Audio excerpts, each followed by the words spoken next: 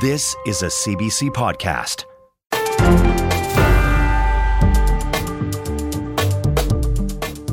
Hi there, I'm JP Tasker, and this is the Power and Politics podcast for Tuesday, November 14th. On the pod today, Palestinians seeking shelter and treatment in Gaza's Shifa hospital begin to dig a mass grave. We'll speak to the World Health Organization about the status of Gaza's largest hospital and bring you the latest from our reporter on the ground. Plus, the Power Panel is standing by to weigh in on who is winning the political battles around housing and affordability. The CBC's Briar Stewart is in Jerusalem. Briar, what's the latest on the situation in Gaza's hospitals? Well, it is an increasingly dire situation, and the Shifa hospital, which is Gaza's largest medical facility, is basically surrounded by Israeli forces as they fight Hamas. And we've been trying to reach doctors and the director of the hospital inside. We've talked to them on a few occasions, but it's very difficult to communicate. When we do manage to reach them, we're on the phone for maybe 30 seconds or a minute before the line cuts out. But what we know is that there are hundreds of patients inside the hospital and more than 30 premature babies who were taken out of incubators because the generator that was running them shut down because there was no fuel. Outside of the hospital, it's also a desperate situation. They say that there are bodies piling up. These are people who died in the fighting, but it's not safe enough to retrieve them, to take them to the morgue, or to take them somewhere else to be buried. So you have the doctors inside the hospital preparing to bury them on their own. Now, Israel says it's not targeting hospitals, but that Hamas is using these hospitals to basically shelter themselves. And they released a video yesterday, which they claimed showed a Hamas command center underneath a different hospital. And the U.S. officials have also said that they have their own intelligence that indicates that Hamas is operating in Shifa. But it is a very desperate situation. We've seen just thousands of people who have died within the last 5 to 6 weeks, and there are growing calls for there to be a ceasefire, including from the UN. The Secretary General is deeply disturbed by the horrible situation and the dramatic loss of life in several hospitals in Gaza. In the name of humanity, the Secretary General calls for an immediate ceasefire. Now, we were talking about the hospitals, but really the situation throughout all of Gaza is desperate because you have several 100,000 people who have left their homes. Many of them are sheltering in tents.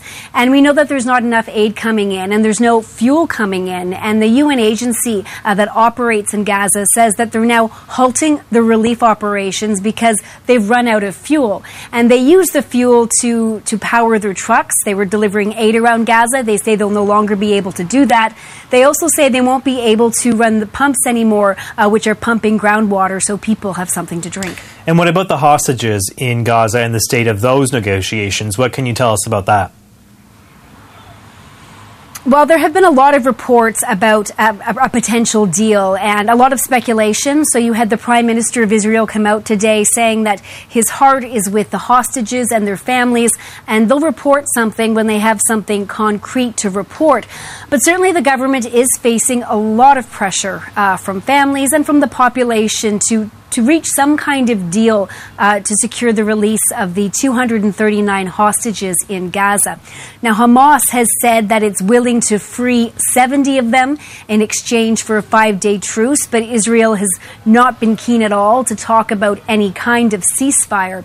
And there are families right now that are marching from Tel Aviv to Jerusalem. They'll be arriving here on the weekend, and they're going to be stationing themselves outside of the Prime Minister's house to really try to put pressure on him. Now, while we're talking about the hostages, there is one name that I want to mention, and that's Canadian Vivian Silver. Originally from Winnipeg, she moved to Israel in the 1970s, and she was a well-known peace activist. Now, her family has recently found out that she was killed on October 7th when Hamas stormed Israel. They had only recently found out because it took a long time for Israeli authorities to identify her remains. So she was not taken hostage. She was brutally killed last month. And I think the fact that it's taken so many weeks to identify her remains really speaks to the brutality of the horrific attack. Okay, thank you. The CBC's Briar Stewart in Jerusalem tonight. Thanks for your time. Minister Justin Trudeau addressed the mounting civilian casualties in Gaza just moments ago. Here's what he had to say about that. The human tragedy that is unfolding in Gaza is heart-wrenching, especially the suffering we see in and around the Shifa hospital. I have been clear that the price of justice cannot be the continued suffering of all Palestinian civilians. Even wars have rules. All innocent life is equal in worth, Israeli and Palestinian. I urge the government of Israel to exercise maximum restraint. As the world is watching, on TV, on social media, we're hearing the testimonies of doctors, family members, survivors, kids who've lost their parents. The world is witnessing this, the killing of women and children, of babies. This has to stop. Medics and officials inside Shifa hospital in Gaza say they are afraid and unable to leave. Israel denies that the hospital is under siege and says it even offered to send portable incubators to the reported 36 babies inside Shifa who need to evacuate. The U.S. says it would support evacuation of patients at Gaza hospitals through an independent third party. We want hospitals to be protected. We don't want to see any civilians, and certainly not babies in incubators or other vulnerable populations caught in a crossfire. We want there to be safe evacuation for patients at hospitals so they can get out of harm's way. We would support an independent third party or respected third party to conduct those evacuations. Dr. Richard Brennan is the WHO's Regional Emergency Director for the Eastern Mediterranean. Sir, as I understand it, power has been cut from incubators and other life-saving machines in the intensive care unit at Shifa Hospital. Babies are being relocated from a nursery. What can you tell us about the current state of affairs? How is the healthcare system holding up? Well, it's the overall humanitarian situation, I think we could characterize as catastrophic, and in the health system, it's about as bad as in any other sector. Right now, 75% of the 36 hospitals across Gaza are non-functioning. Prior to the conflict, we had about 3,500 beds for patients in hospitals. We only now have about 1,000 beds. And that at a time when health needs are skyrocketing across all of Gaza. In Shifa Hospital, they're really just hanging on. As you rightly said, we estimate 36 newborns still clinging to life, around 27 patients still in intensive care. 4 of them have sadly passed away over the last 2 or 3 days because of dysfunction of some of the life support equipment that would keep them alive, and that's not functioning because of the lack of fuel and electricity and so on. So right across the board, we have soaring health needs that our ability to meet those needs is really plummeting. So Shifa doesn't have electricity, doesn't have water, and it has very poor internet, as you've just said, and it's had poor internet for the last few days. Can you just be specific there? How have these outages affected folks? Like, is there associated deaths because of these outages? Yes, I mean, our information is, we're getting less information now than we were several days ago. I think we can make clear assumptions that people are dying unnecessarily because of the lack of power and the lack of functioning equipment and just the overwhelming need. So, the trauma patients, they're competing for time in the operating room. Doctors have to make some very tough decisions in these contexts. When you've got very limited resources and you've got multiple patients, all with life-threatening problems, you have to make a decision, a very, very difficult decision about, frankly, who will live and who will die. And we hear this continuously from doctors and nurses in Gaza, and we're hearing it increasingly frequently. For example, if you've got 1 or 2 operating rooms and you've got 4 or 5 patients needing surgery at a given time, who do you operate on and who do you delay? If you've only got 1 ventilator functioning and you have 2 or 3 patients requiring it, who do you put on the ventilator, and who do you not support. So these are very real challenges that health professionals in Gaza are facing far, far too often. There have also been some reports that hundreds of people are trapped inside the hospital right now, and the BBC is also unfortunately reporting that there are dead bodies piling up inside as well. What do you know about that? Yeah, so we understand now there's probably around 600 patients remaining, around 100 staff and upwards of 1,500 people taking shelter there, displaced people. We've all seen the scenes on the television, reports from various news sources about multiple deaths because of the security situation. The hospital staff are not able to take the bodies outside the perimeter of the hospital.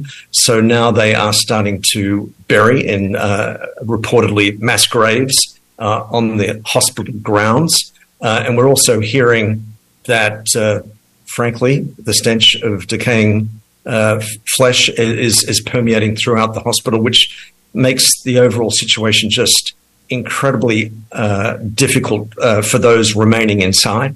And you can imagine just the pressure of the doctors on the doctors and nurses, the overwhelming need, the reduced resources, not only the electricity and the water and the oxygen that you've mentioned, but of course, medicine and other supplies.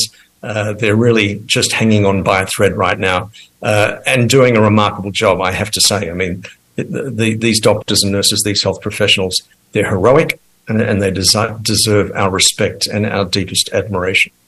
Israel alleges that Hamas is using hospitals, including and especially, I guess, Shifa, to conceal a vast command complex underground. They say the sick and the injured are being used as human shields. What do you say to those claims? Well, all I can tell you is what my colleagues and frankly I've seen over the years. I've visited Shifa Hospital and we have staff on the ground. What I can tell you is that Shifa Hospital continues to provide its medical and life-saving function. None of my colleagues have seen evidence of the militarization of the facility. If that does occur, of course, WHO condemns militarization of any health facility.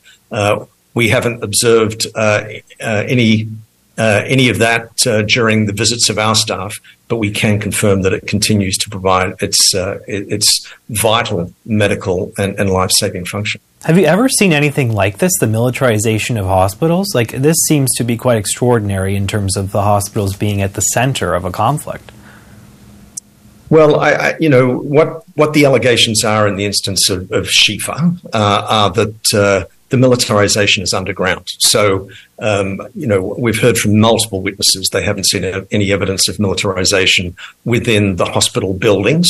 I personally have seen in hospitals across many conflict zones and humanitarian crises, I have seen hospitals taken over by military personnel.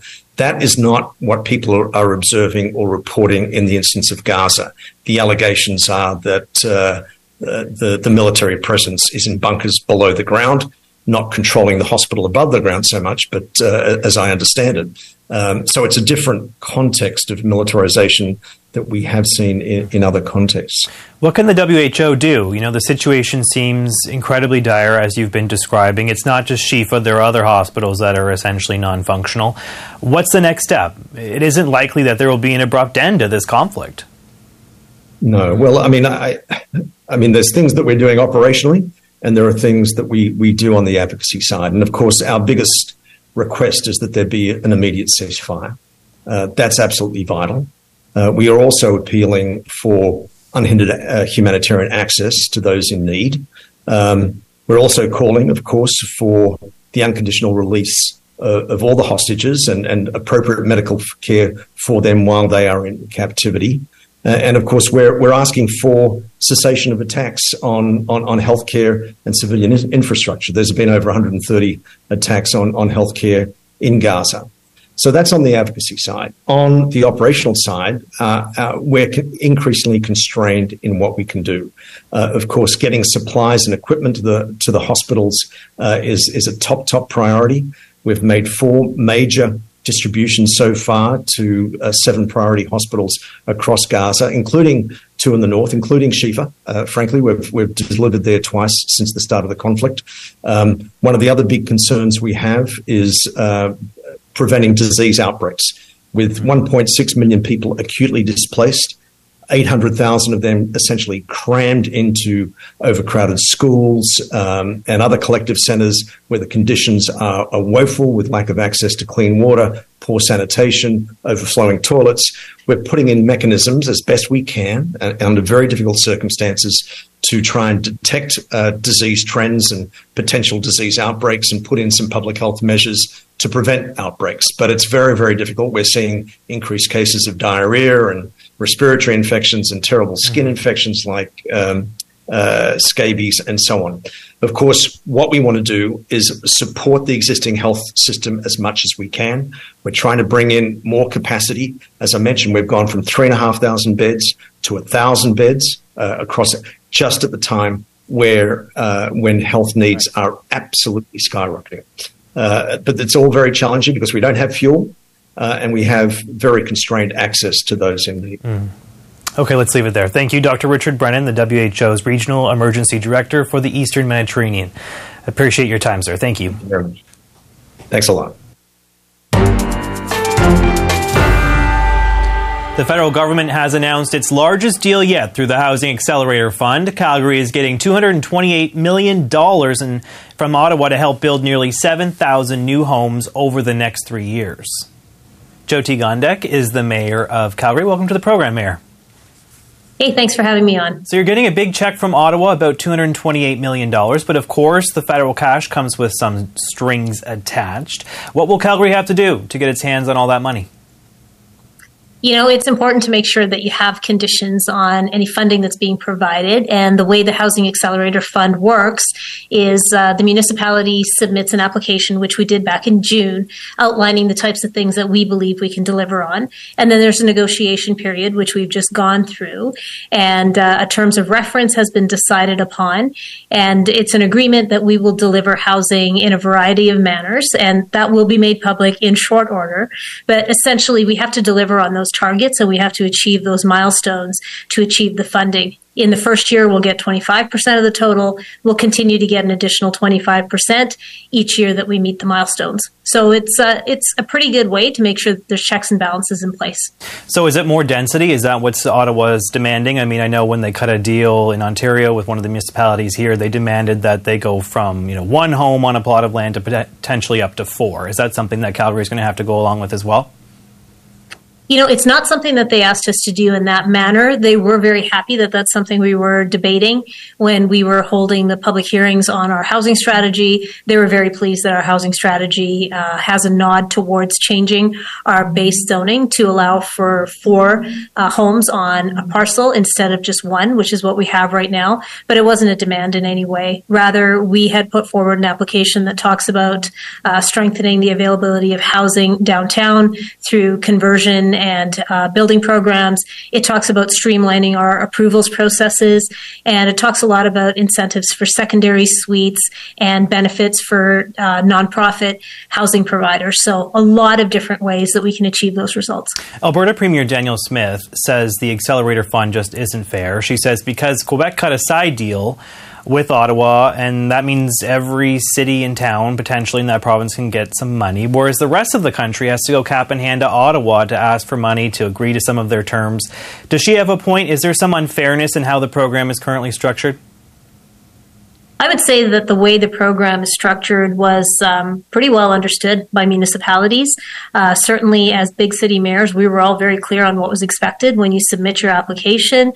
We had several meetings with the different ministers over time, and we all knew what was required when you submit a Housing Accelerator Fund application. So I would say there weren't really any surprises. And then after those applications go through, there's obviously a negotiation process. I don't know how it would be deemed as unfair when a program has been put into place and then it is rolled out the way it was intended to be. I'm just very happy that Calgary was successful in our bid. What's your message to the Premier, though? Because she says she's considering provincial legislation to block bilateral deals like the one you've just signed with the Housing Minister, Sean Fraser. She wants all the cash to go through the province first. What do you say to her? I would say to Premier that it's time we understand that all three orders of government have an absolute mandate to work together. The situation is very dire. In Calgary, we've got 115 people arriving in the city every day, if we break down the numbers to that kind of a statistic, and we don't have time to be, wondering which order of government should have say over how the funding rolls out. I would also say that she has been a premier who has implemented a ministry of red tape reduction. This is an excellent way to reduce that red tape. It is an excellent way for her government not to have to expend dollars on administration of the funds that we can receive directly. And we are a very good partner. We're incredibly transparent about what we're trying to accomplish. And, I'd be happy to have regular update meetings with Premier or anyone in her government to talk about what we're doing with these funds. And I just, I hope three orders of government can work well together.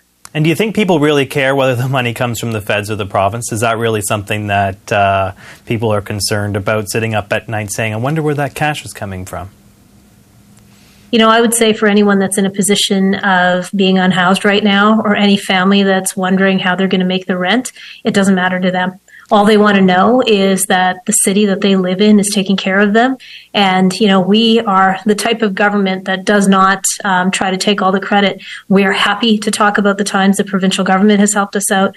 We're happy to talk about the times that the federal government has done so. We are also always very aware of when the private sector has stepped up. So, the credit goes to all parties who play a role in resolving this housing crisis. And I think we should all understand that that's what's important to Calgarians right now. Let's talk about Calgarians, because those who are looking to buy their first detached home in 2023, they need an annual household income of $156,000. That's based on data from your city. Do you think that there's a risk that the dream of home ownership is just going to slip away for a generation of young people? Not too many folks have a household income that size. Yeah, I think one of the biggest predicaments that we find ourselves in now is this valorization, or the importance that's put onto home ownership. And I think over time, as the National Housing Strategy started leaning towards home ownership, and we have an organization that's called the Canada Mortgage and Housing Company, we got away from talking about housing writ large. And so we stopped talking about the importance of rental. We stopped talking about the importance of co-op situations. So I think the extreme attention that was put on ownership has put us in this place. And I would really like to talk about the other options that are available and how orders of government can work together to make sure that people have different options, including ownership. But you know what? That doesn't have to be the only way forward. And we need to be talking about why home ownership has mattered so much. It's because people were trying to build up an asset base. So let's talk about how they can do that without having to fall into the pit of mortgages they can't afford. You mentioned the CMHC. They estimate we need to build 3.5 million more units by 2030 to actually get to some level of affordability in this country. Last year, the housing starts were about 260,000 units. What more can we do to turbocharge construction to really meet what's seemingly insatiable demand right now?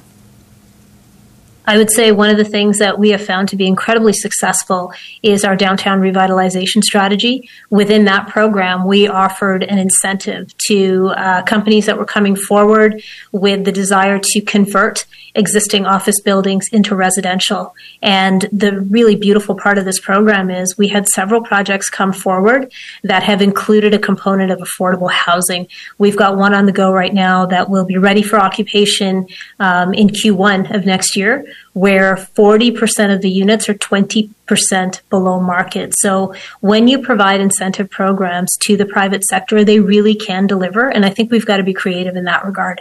Okay, let's leave it there. Jyoti Gondek is the mayor of Calgary. Thanks for your time tonight. Thanks so much. A new poll from Abacus Data shows 72% of Canadians think the 3-year carbon tax carve-out for home heating oil should be expanded to cover all home heating fuel.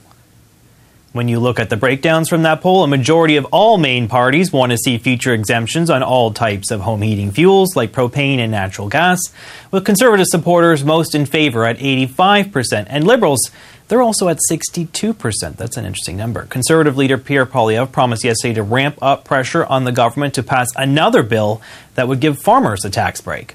Common sense Conservatives are launching a full-on campaign to push for Liberal senators to allow the passage of C-234 to take the carbon tax off farmers and food. Who's winning the political battle over the carbon tax? It's time to bring in the power panel. Shachi Kurl is the president of the Angus Reid Institute. Françoise Boivin is a former NDP MP and political commentator. And here with me in studio, Stevie O'Brien is a senior advisor at Macmillan Vantage, and Kate Harrison is vice chair at Summa Strategies. So, Stevie, I'm going to start with you. Interesting numbers this morning from Abacus data. They're finding that 62% of Liberal voters, at least the respondents to this poll, think that the carbon tax pause should be expanded to include all energy sources. What do you make of some of this numbers that we're getting? It's not surprising that it's easy to sell a tax cut during an affordability crisis. But what I'd say is the heating oil announcement a couple weeks ago, primarily and most disappointingly, was a communications error.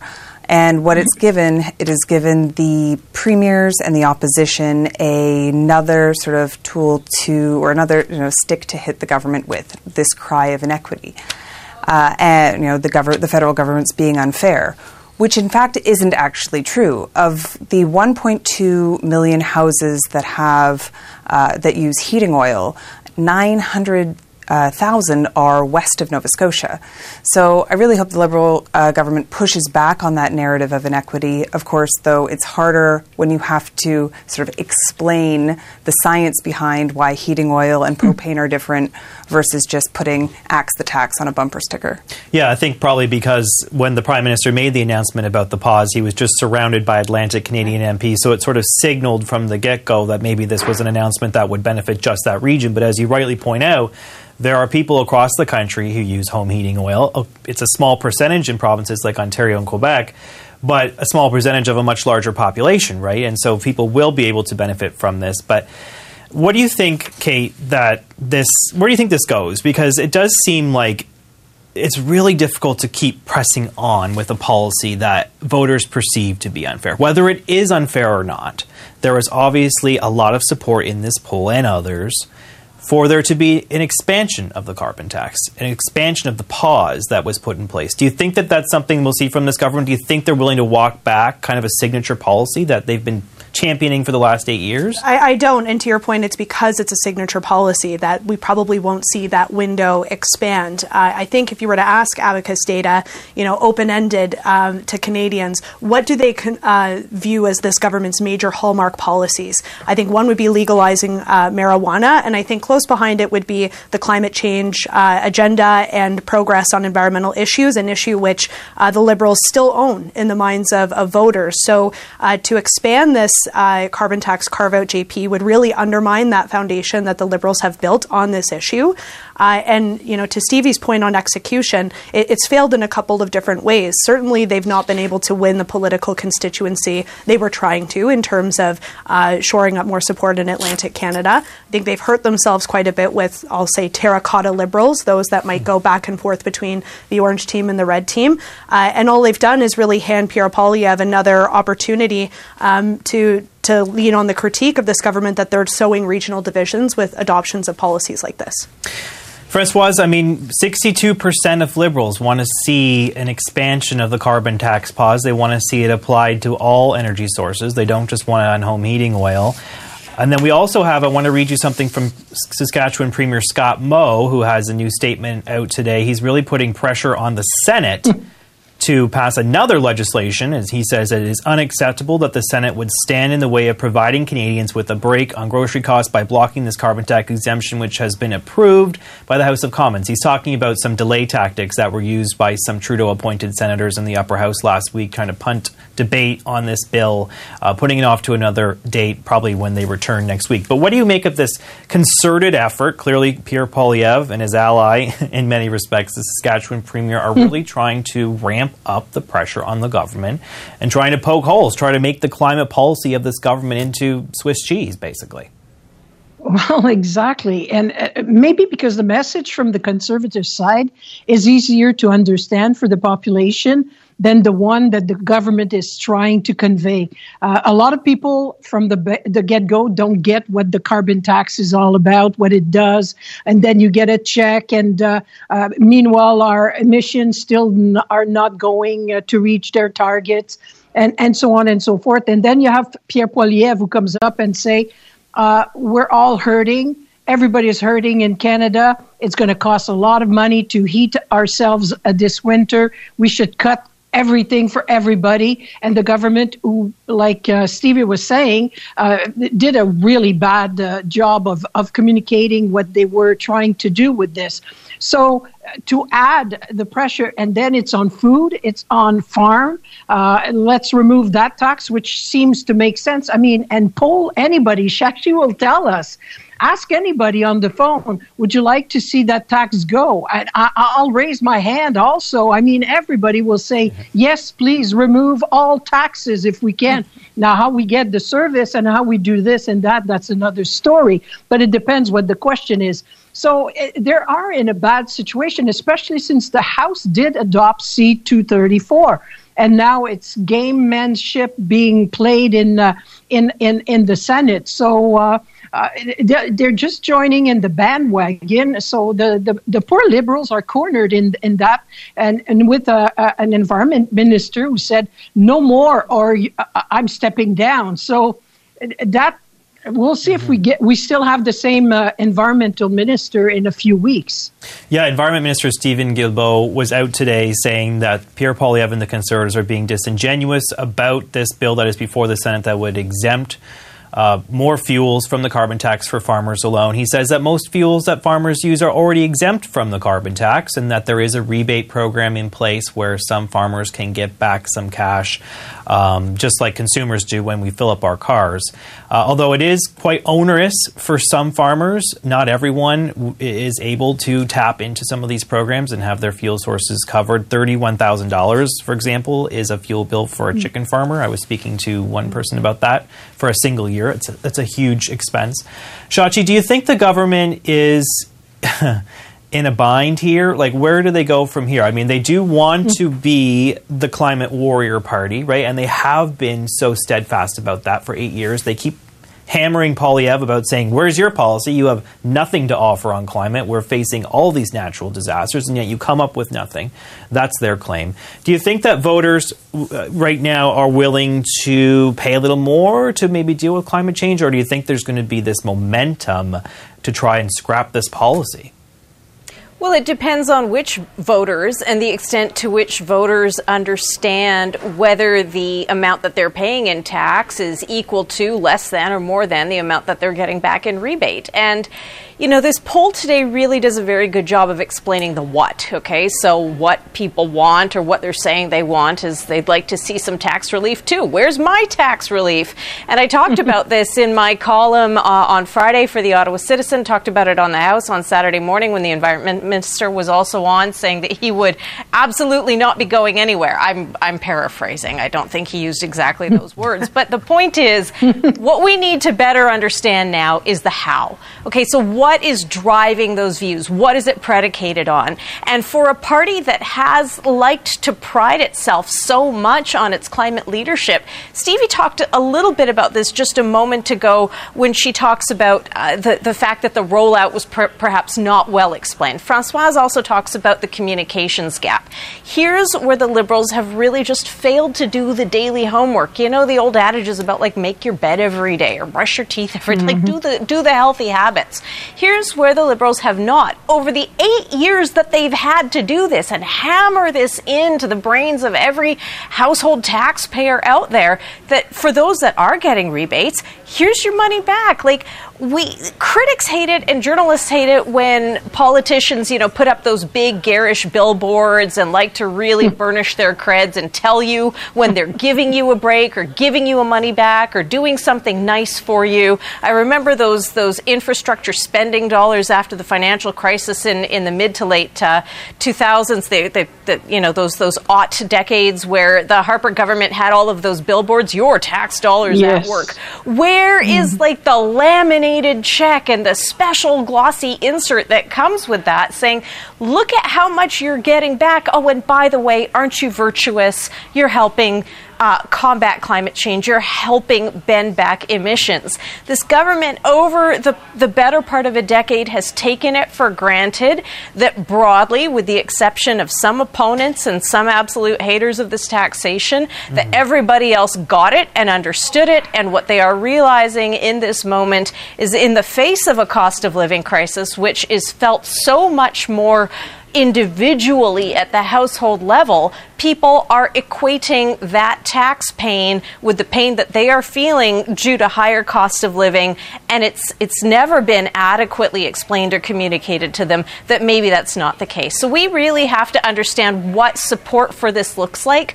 by understanding of who's getting a rebate, and stay tuned for data on that. Stevie, I want to give you the last word on this because I feel like folks have been beating up on the government here, but do you think that there is a chance that the carbon tax just goes away? Because, you know, we have the home heating oil exemption. There is increasing pressure from the premiers to do it nationwide on all heating oil sources. We now have the Senate bill. Is there a chance they just abandon the carbon tax and maybe just bolster other carbon policies, other climate initiatives, maybe just dismantle that and put more money into a more ambitious heat pump program, for example, make other activities that would help us? The carbon tax isn't going anywhere. It is a signature piece of policy. We've discussed that already this evening. I think the next election is probably going to be a climate change-focused election. What we're going to see, and maybe even as early as next week, are additional measures that do focus on affordability, that focus on housing, that focus on those top voter issues that do not necessarily or do not touch carbon pricing at all. Speaking of housing, we'll go to our next topic. The federal government announced more deals to fund housing construction in Toronto and Calgary today, but absent from those announcements, provincial governments. The finance minister says she'd be happy to have premiers kick in their own funding. Have a look. I am really pleased to see the premiers paying attention to municipalities. I would love to see them providing even more support to the municipalities over whom they are proudly asserting their jurisdiction. What are the political optics around these housing announcements? The Power Panel is still with me to discuss this. So, Kate, some criticism from the premiers last week about the Housing Accelerator Fund, saying that they don't like it when Ottawa goes directly to the cities and cuts deals. They don't get to be there when they hand out the cash, and the provinces doesn't get to take any credit for that. Or assert any control. And that's the question to you. Do you think that there is a problem with how this is all structured? And do you think that the provinces need to step up? I mean, we spoke to the Calgary mayor earlier in the program, and she said, look, I'm not going to turn down cash from Ottawa. If they're coming with $228 million, I don't care who it comes from, as long as it helps with this crisis. Do you think that the Conservative premiers have misfired here? Like maybe they're just not getting it, that it's a crisis and it doesn't really matter where the cash comes from? Yeah, no, I think they certainly get it, and we're seeing that play out in Ontario. Doug Ford's entire political legacy is probably going to be determined on the housing file, which is why we're seeing him switch gears on things like Greenbelt and other things. So I think they certainly get it. I do think it is, of course, about control and parameters and playing a bit of a role in who gets what. I also think the provinces are probably a little bit more sensitive to municipal concerns on things like zoning. They're probably hearing about that much more often than necessarily the federal government. I think at the end of the day, though, what we're seeing is a huge injection of cash from the federal government for something that is going to be realized medium to long term. I think, the Liberals are right to focus on housing. I think the way they're going about it is going to benefit the next government and maybe the one after that, not them today. And when it comes to kind of the jurisdictional question, we see a lot of carrot in terms of the federal government's approach. I don't think we're seeing any stick. We don't see the feds really asking municipalities to remove red tape and regulation. We haven't seen any kind of parallel commitment like what Pierre Poilievre has talked about in terms of actually holding cash back if certain housing targets aren't met. So this is a really complex problem.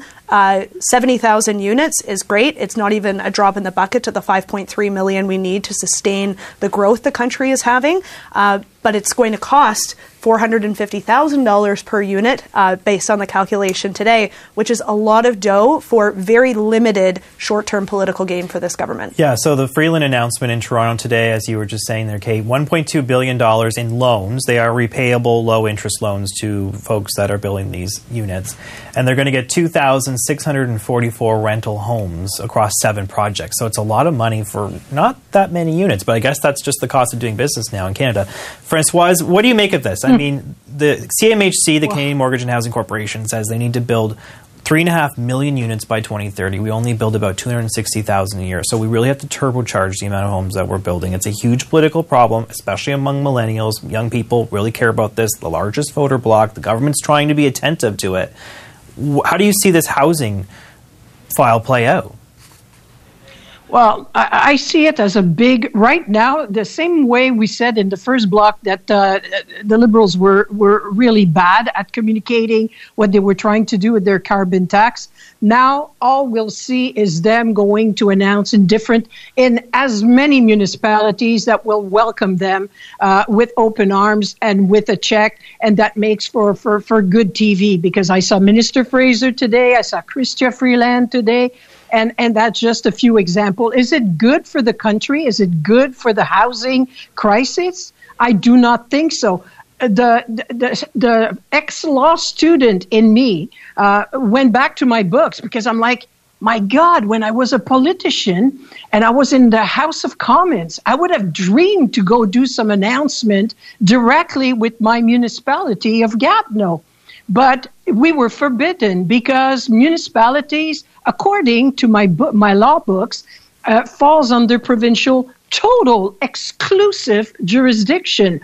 So it's going to be a battle, but the feds are betting that it looks bad to go battle jurisdiction when people need a home, need a roof on top of their head. But this is a dangerous, dangerous play. Just to be able to go in certain ridings that you want to keep from here to the election, I think it's a dangerous game, and they might see province answering, doing what Quebec has been doing all along, because we do not have those problems in Quebec, because we said, no, you want to come and spend in our province? Well, you make some deals with the province. And for those who say, well, it takes time for the federal to negotiate with the provinces, just imagine Ontario has 444 municipalities.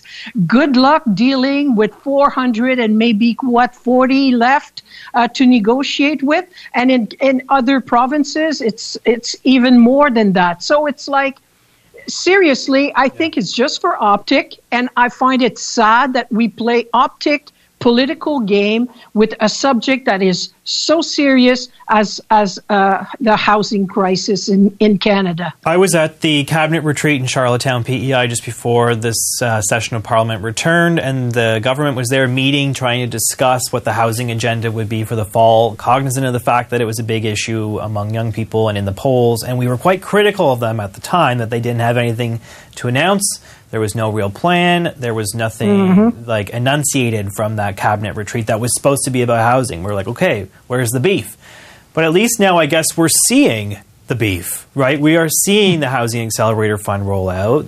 Sean Fraser is racking up the Aeroplan points, flying across the country, announcing new deals seemingly every day with different municipalities, and he's getting units built. I mean, that's what people were clamoring for, right? People want to see homes built, and he is having some success. Shachi, do you think that is going to help them in the standings with millennials and young voters who really, I don't know what the latest numbers are, but I know historically over the last few months, this has been at the top of the list of priorities for them. It continues to be a top priority. It continues to be a top priority for two reasons. One, because mortgage rates are as high as they are, and so the dream of owning a home becomes that much more distant. And also the rental factor and how rents really, that the rental equation of this has skyrocketed. A couple of points. First of all, I started to smile when Françoise was talking because, it's almost as though we're all realizing it's like that scene in Casablanca where the police inspector Louis, who's played by Claude Rains, comes in, raids the casinos. I'm shocked to discover gambling. Are we shocked to discover that now some of these announcements are rolling out in what are very obviously swing ridings and in cities and urban areas that are in play? Of course that's happening. What else do we expect is going to happen at this stage? But you said something a moment ago, JP, about getting units built.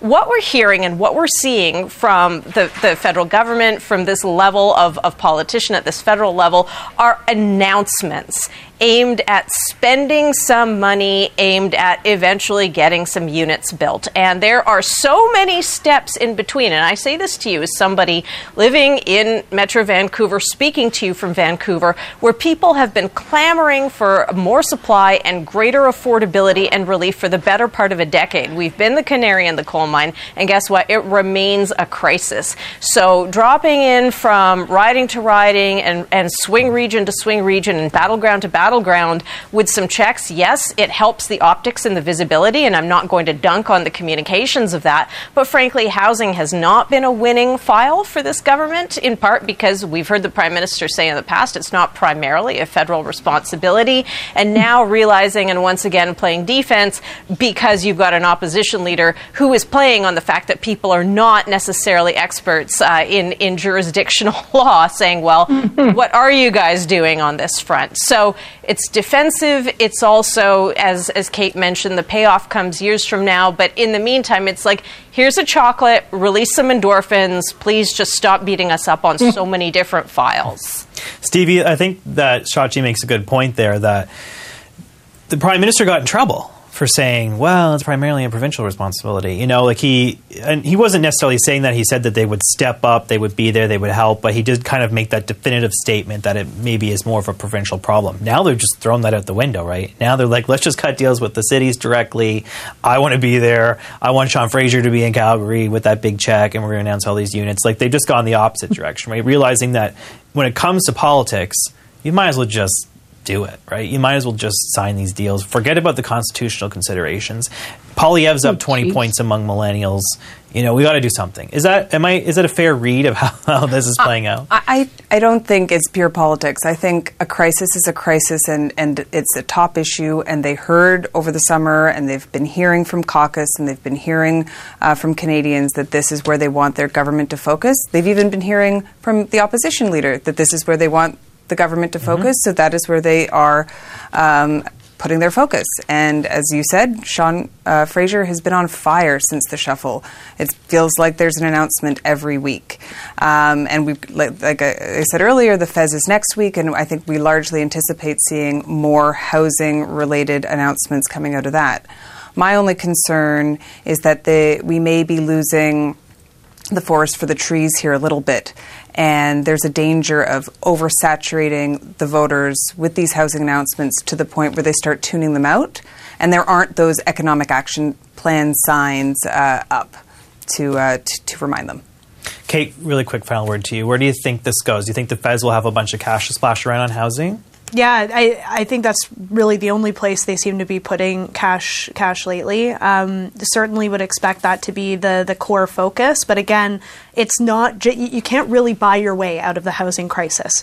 It's tied to so many things. It's tied to immigration, which, finally just now the government is deciding they need to link, infrastructure support to, and that includes housing.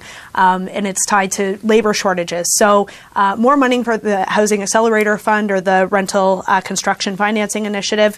all well and good, not going to fix the housing crisis tomorrow, and it doesn't get at some of those more systemic challenges to do with population growth, to do with labor market shortages. That really needs to be addressed in order to have any kind of a short-term impact. And it'll be hard for builders to build in this interest rate environment, no matter what the government does. So that is a real concern. Okay, thank you to the Power Panel, Stevie O'Brien, Kate Harrison, Francoise Boivin, and Shachi Curl. You guys are great. Thank you so much for joining us tonight. Thank you. That's it for today. If you like this episode, please follow our pod and catch our next live show on CBC News Network. We're on weekdays at 5 p.m. Eastern. I'm JP Tasker. Thanks for listening.